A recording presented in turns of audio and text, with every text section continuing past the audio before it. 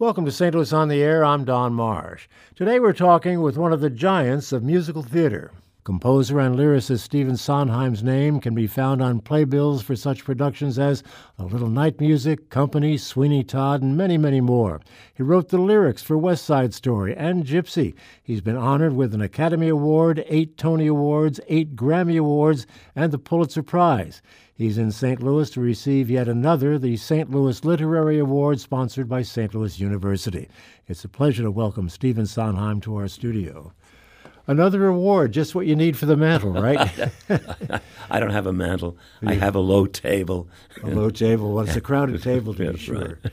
Well, thank you so much for being with us. Sure. It's a privilege and a pleasure to have a chance to talk with you. You know, and when I thought about our conversation, I thought about what a pleasure it must be for you to get up every day and realize how many millions of people you have given so much pleasure to over the decades. Well, I don't think of them. But then when somebody comes up to me and says that, a stranger, then I feel, very pleased. I'm not even proud, just pleased. Yeah. Well, it's been just an enormously successful career. I don't think it can be matched by anybody, certainly not too many people. But it all got started a little bit differently. From what I've read about you, Steve, the early childhood was not a particularly pleasant one. No, my parents were divorced when I was 11, and my mother got custody of me, and she was a difficult lady. Yeah. And you spent a lot of time alone. And what I wanted to get to was, how that lonely childhood really influenced what you became. I didn't feel lonely. I never did. First of all, I went to boarding schools and summer camp, and so I was surrounded by peers all the time. I was popular, and I enjoyed virtually every aspect of them, from academics to sports. So I was not aware that I was lonely. Everybody who's ever talked about my childhood said he was lonely. I guess I must have looked lonely. But when I think back, I didn't feel lonely at all. Well, when did the music become a part of your life? I'm not quite sure. When I was 5, 6, 7 years old, I took piano lessons, which is what every nice Jewish boy on the West Side did, and would give little recitals, that sort of thing. And I guess maybe that infiltrated. I got seriously interested in music in my teens, and when I was in prep school, I continued piano, and I would give concerts around Pennsylvania, and but still it was passive. It wasn't. I didn't want to compose until I was about 16, and then I started to get the composing bug. And that led you to the Broadway-type musical productions. Well, actually, the music that most influenced me at first was movie music. I was a big movie buff, and so it was the scores of people like Franz Waxman and Max Steiner and Bernard Herrmann that got me going. Now, of course, movie music is very much influenced by what shall I say, theater music, by which I don't mean musical comedy. I mean everybody from Wagner through Strauss, et cetera, et cetera. So it was through them. And then I started to get into classical recordings. And I collected records, particularly of the 19th century, Romantic era. And so that's how I got immersed. Then I took a course in college, my first year. It was an elective course in music. The music department, I went to Williams College, and there were only, at that time, 1,300 students.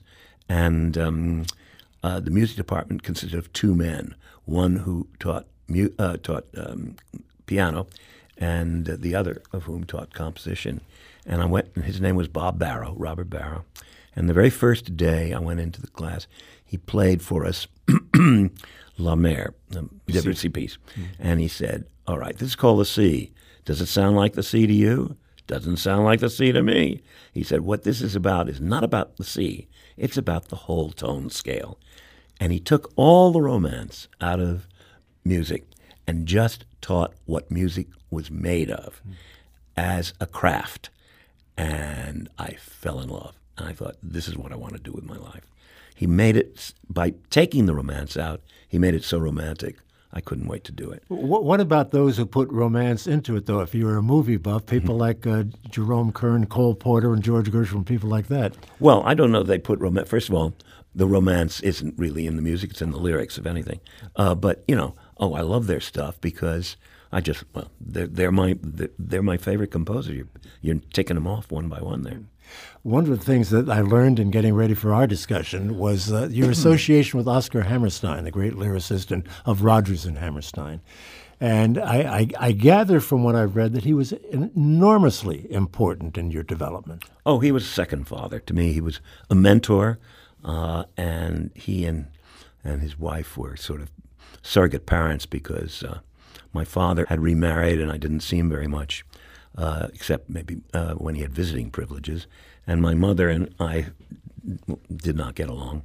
But we lived in Pennsylvania about 3 miles from the Hammersteins. They had a son my age, Jimmy. And so Jimmy and I became great friends. And I found myself spending more time over at the Hammersteins than at home. And Oscar must have sensed something in me that had to do with wanting to write songs. And so I wrote a show in prep school, George School, and I gave it to him to I won't say criticize, but critique, I guess is the way. And he was a producer of other people's shows as well as his own. And so I went to bed that night knowing that in the morning he would call me and say he was going to produce. I was 15 years old. He was going to produce the show, and I'd be the first 15-year-old to have a show on Broadway. And so I went over, and I said, now, I don't want you to treat this as if I was your friend or a friend of the family. Treat this as if it's just a script that crossed your desk, and you just read it. He said, oh, in that case, it's the worst thing I ever read. And I saw my lower lip tremble, I guess. And he said, I didn't say it wasn't talented, but if you want to know what's wrong with it, let's start with the first stage direction. And he went through it as if it were a professional script. And I've said often, and I'm given to hyperbole, but I really believe I learned more in that afternoon than most songwriters learn in a lifetime, because I was getting a distillation of this guy's experience, all crowded into 4 hours, 5 hours. And I was, at that age, as many 15-year-olds are, a sponge for knowledge. And I just soaked it all. I can remember things he said that day to this day. And they've all stood me in good stead. Was this before Oklahoma, Carousel, No, this South Pacific? This was, curious enough, they were writing Carousel at the time. Mm-hmm. Oscar decided that there was going to be, at the end of the first act, when they go off to the island, there was going to be a treasure hunt on the island. And I was very into puzzles games and treasure hunts. So I was his treasure hunt consultant for Carousel. So that was a real nice clam bake? Is that what came out of all of that? Yeah, it's supposedly clam bake led into the treasure hunt, but they cut the scene anyway. Right. How did he inspire you as a lyricist? It seems to me that your lyrics and his are quite different, different stylistically. They're entirely different. Yeah. First of all, inspire is not the word. He taught.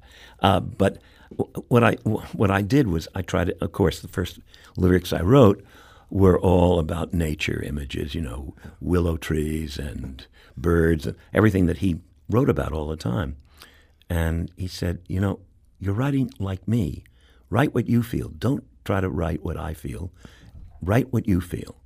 And I said, well, I'm at the city. He said, write what you feel. And he said, if you do, you'll be 99% ahead of the game of the others. He put it in a competitive way, so that if I wrote what I felt, I'd be a better lyricist than other people my age. And he was right in the sense that you have to write what you know, and not necessarily the experience, but the feelings. So from that day on, I didn't imitate anybody, including him. And though he was a city boy, which most people can't believe considering the sort of bucolic writing he did, he was he was a New York boy, and he was articulate and quite often sharp-tongued, not in his work. And so I wrote what I wrote what I felt and what I observed, and even though it's naive stuff, the age 15, 16, 17, it's still personal. So that's why our styles are entirely different. It seems to me, and I'm not sure the term is correct, but he was a master of what I call the internal rhyme. Does that make sense to you? Or No, he didn't use he didn't use very many internal rhymes. Really? It seems to me there was a lot of it. The field of internal rhyming is Cole Porter and things. Oscar, of course, everybody uses some internal rhymes, but he was not very interested in rhyme. I feel his lyrics are very plain rhymed. It's day and may and say. He wasn't interested in trick rhymes or unusual rhymes or rhymes that pointed attention to themselves, as some of us are, as Cole Porter was, as I sometimes am. But that's just interest. He really tried to imitate the way people talk in rhyme, and people don't talk in elaborate rhymes. Yeah. I'd like to play a couple of things that you've done. How many songs do you think you've written over the years? No idea. Yeah. No idea. Would Send in the Clowns be the one that everyone knows, do you think? And are you tired of people asking you that question? No, that's true. It's certainly the one enormous hit single I ever had. And so in that sense, yeah, but it's a song I like. And yes, I'm tired of hearing it, but it's a song I like a lot. Would you mind listening to just a few seconds of it? No, just to remind folks, this is Dame Judi Dench, whom I've never heard sing this before. She performed it in London when she was in A Little Night Music there. Let's listen to a little of her singing it, and then we'll move on. Isn't it rich? Are we a pair? Me here at last on the ground, you in midair. Send in the clowns.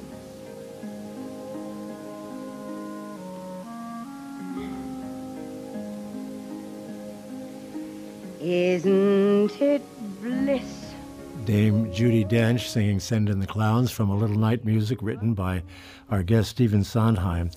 That one really took off. You had Frank Sinatra sing it, Judy Collins, Barbra Streisand. Well, it didn't take off right away. It was Judy Collins who sort of made it popular. She sang it because it was sort of folky and the kind of thing she sang. And then Sinatra heard that, and he liked it a lot, so he picked it up. And once he did, then it became a big hit.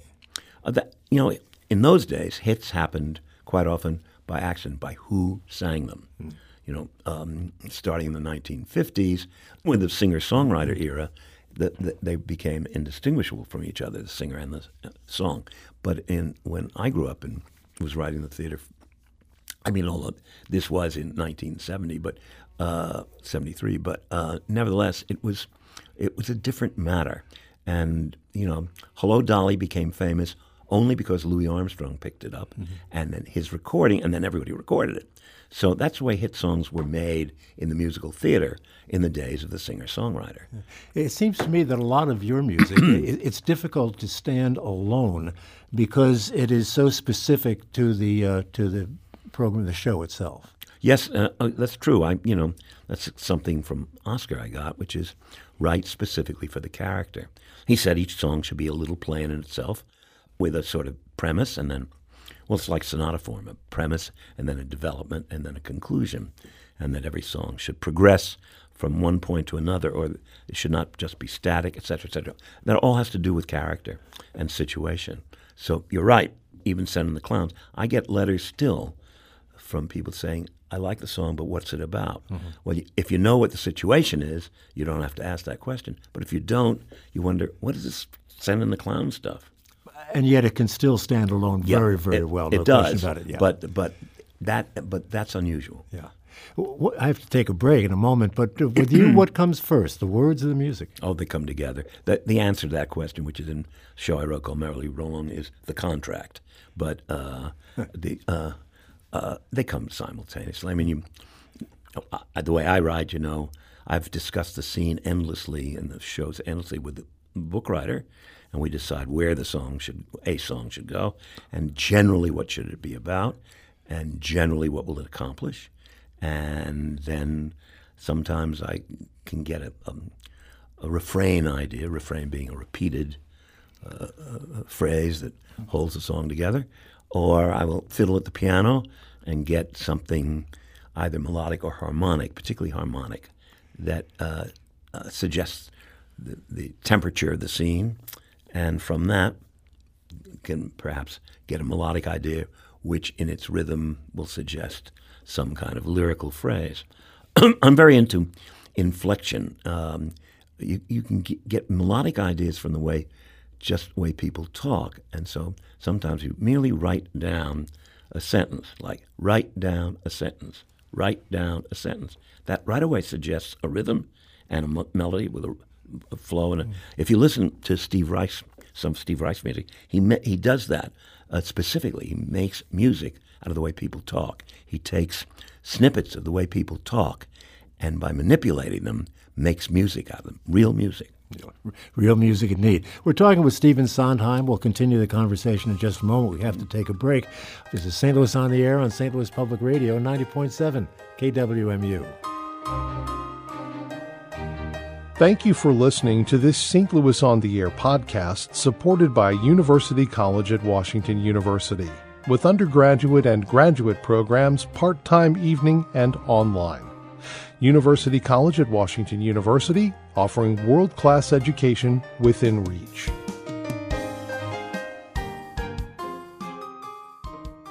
And welcome back to our conversation with Stephen Sondheim, composer, lyricist, well known for so many wonderful shows that he has put together. And getting back to our conversation about performances, it's also been my observation. You've corrected me about just about everything I've said today, but it seems to me that what you write oftentimes is very, very difficult for performers to sing. That I have that reputation, and yet sometimes it's true that sometimes the songs are difficult. But if you talk to the performers who've sung my stuff, what they will generally tell you is it sounds difficult until you start working on it, and when you start working on it, because I pride myself on being meticulous about giving places to breathe, ways to use the lips and the teeth to pronounce things, speed of speech, all that. And what sounds difficult quite often turns out to be not. Sometimes the musical aspect of the songs I write is difficult in the sense that there are leaps and sort of little surprises that the tunes don't quite go where you expect them to. And I don't do that perversely. I try to keep things fresh. I think it's very good, not just in songwriting, but in theater writing or any kind of narrative art, to be a step ahead of your audience. If they know what you're going to say next, they're very likely to get bored. And if they don't know what you're going to say next, they may be startled and a little discombobulated, but that's the way to do it. So sometimes I do that in a musical phrase. I'm going to play another clip now. We can talk about it afterwards. This is Green Finch and Linnet Bird, performed by Sarah Rice from the original cast of Sweeney Todd. Let's hear a little of that.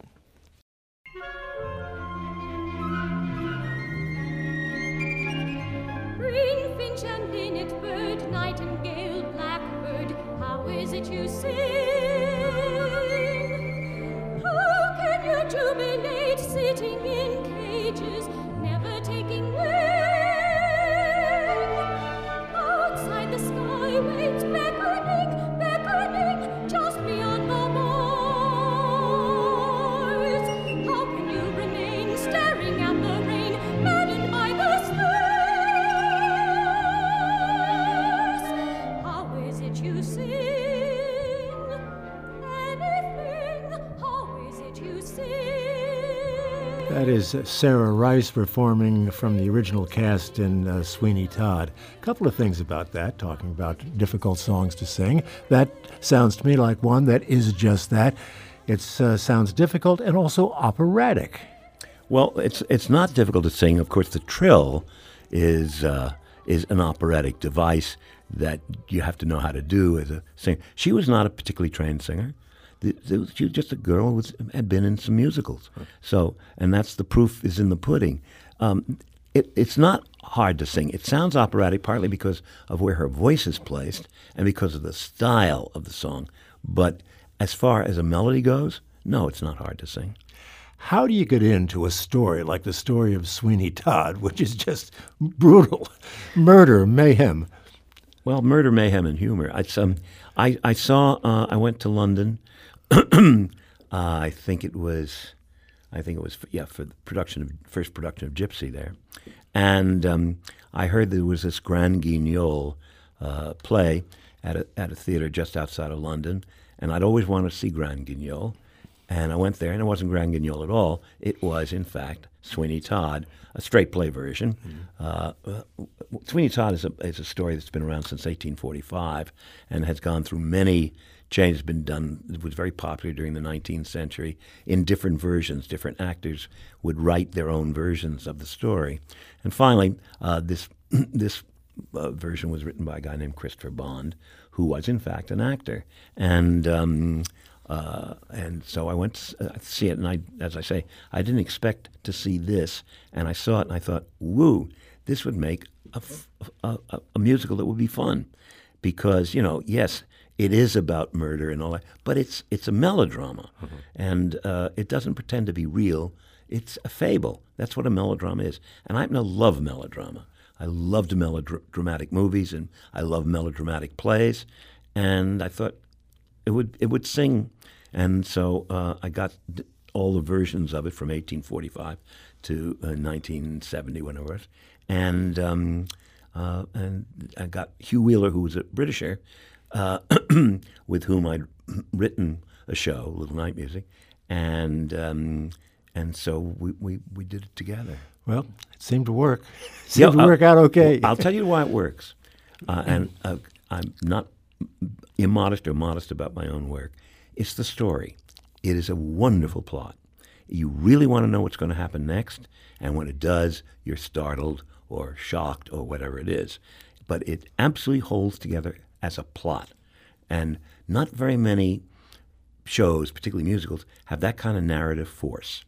They don't have plots as strong as that, because that's not what they're about. But I got, so that's really what makes that show work so well. And it works on every level, on a professional level, amateur level, school levels. It's because of the story. Yeah. Let's take a couple of calls. We have some listeners who want to talk to Stephen Sondheim. We'll begin with Bob, calling from St. Louis. Bob, thanks for calling. You're on the air. Hi. I want to refer to one of my most exciting theatrical moments in any musical, and that was when, not having early in the run of A Little Night Music, I heard for the first time Soon, Now, and Later, and was awed. It certainly does everything that Mr. Sondheim says it does in terms of advancing the characters, but the musicality, the way it fit together, my jaw dropped. Thank you for your call. A jaw-dropping episode. Well, thanks for the compliment. I'm very proud of that song because of the puzzle aspect of it, of how the words now, soon, and later are used and then reused in different contexts. And so that was a lot of fun to work out. The real problem in working it out was how to make the three tunes go together, because for those listeners who don't know, each song is a separate song, now, later, soon, or in a different order. It's later first, and then now, and then soon, and then the three songs come together. Now, ordinarily, you can tell when a couple of tunes are going to come together and play at the same time, but not in this case, because the songs are so different. And that was what I wanted to do, is I thought nobody's going to know that these three songs are going to go together. Well, guess what? When I started, they didn't go together. And so it took a good deal of working out. And because I like puzzles, this worked out. There was a solution, and that's what. So I'm glad you appreciated that, because that's exactly what I was trying to do. Yeah. Thank you for the call, Bob. You've mentioned puzzles a couple of times, and puzzles to me oftentimes suggest math. And I always hear, I'm not a musician, but math and music go very, very closely together. Math, music, and medicine, the three M's, they go together. I was going to major in math when I went to college, and took this elective course in music my freshman year, and met under Robert Barrow, and he changed my life. And I decided not to major in math, but to major in music. Yeah. Where does the medicine come in? Oh, it's just talk to doctors. Many doctors are either amateur musicians, semi-professional. Hospitals have orchestras. They just, this is my opinion, and maybe some doctor would say nonsense, but I think the three things go together. Yeah, I've never seen them connected that way, but it is interesting the way you point that out. Another call. This one involves our friend Jerry from O'Fallon, Missouri. Go ahead, Jerry. Good afternoon. It's quite an honor to be able to address you. I've been enjoying your music for decades, and there's a kind of subtle intelligence to both your music and lyrics that I think bears like repeat listening before you kind of really get the entire perspective. And I'm sure it's very difficult to write songs for a musical play that have a life outside of that or outside of the context. And of course, I'm a big jazz fan, so I was always a fan of. I heard both Stan Kenton and Benny Goodman perform Send in the Clowns. And in fact, about 40 years ago, when Benny Goodman was working with a small group, he normally would play another tune from A Little Night Music, You Must Meet My Wife, which was also very effective in his style. So thank you for all the art you brought us. Thank you. And I was hoping you'd mention that his version of You Must Meet My Wife is just wonderful. And most of my songs are not, many of my songs, most, are not taken up by jazz musicians for the very simple reason, because I asked them, that I use jazz harmonies. There's nothing for them to improvise on. The best kinds of tunes for jazz, particularly trios, are songs that are simple musically so that they can start to explore that and expand it and like a blossom get bigger and bigger into a huge flower. And my stuff, I'm so influenced by jazz harmonies that they're usually built into the songs, and therefore I've done the work for them, and therefore there's no fun for them. At least that's what I've been told more than once. Yeah. One of the great interpreters of your songs, as I see it anyway, is Bernadette Peters. I've seen a lot of her material. Would you agree that she's pretty good at interpreting what you write? Oh, yeah, she is indeed. She's wonderful. There are a couple of singers who really like to do my stuff, and she's one of them. Yeah, I'd like to play a clip of her singing just a little bit. Losing My Mind is the name of the song. It's a pretty song, and we're doing it because one of our producers sang it years ago, and she wants to hear it again.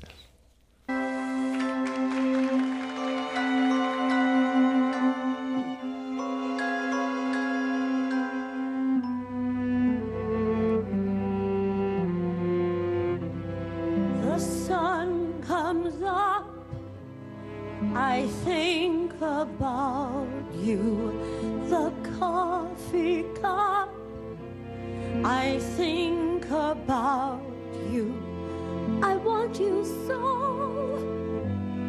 It's like I'm losing my mind.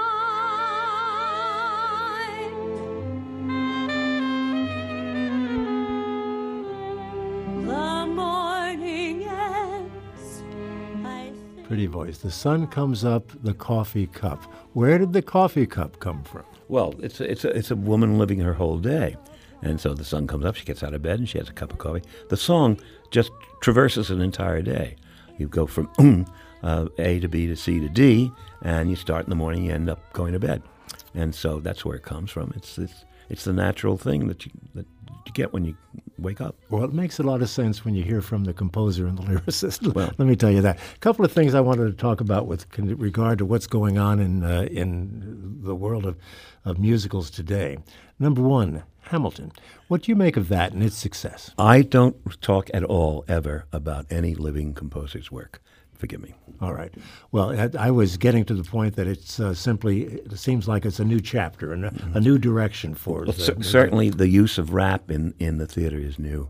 Yeah. And that's what's exciting about it. Another element that's much in the news these days, including here in St. Louis, is and this is connected to you certainly with West Side Story, is a number of protests have been held, including one at Kent State University just today, because they're not using the appropriate ethnic people in these roles. You have any thoughts about that? No, first of all, I didn't even find out about that till last night. That's been done before. The most famous example of that was the production of Miss Saigon, the original production in New York, where there were great protests because Jonathan Pryce was not an Asian. and he was the leading character. It was supposed to be an Asian handler. And I just, that kind of protest, I just find sort of silly. I don't see, just, if you carry that to its extreme, then you'd have to say that an actress couldn't be played by anybody, an actress, okay, and that a mother couldn't be played by somebody who hadn't been a mother. I mean, it's ridiculous. Okay, fair enough. We have a couple more little time and a couple of more questions here. Ashley writes, I'm getting ready to go to London this weekend to see the new production of Company. Can you talk about the process of rewriting the show to star a woman? What should I look for in particular? This was an idea of the director, whose name is Marianne Elliott.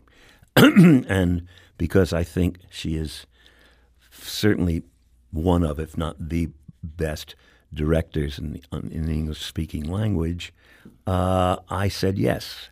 I have said before I would, if she asked me to do the telephone directory, I'd musicalize it for her.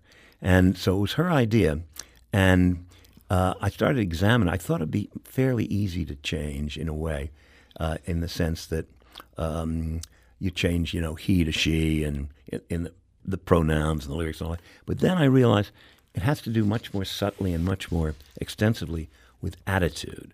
There is a difference, obviously, between a woman of 35 feeling the way she does in the play and a man of 35, which is what it was originally.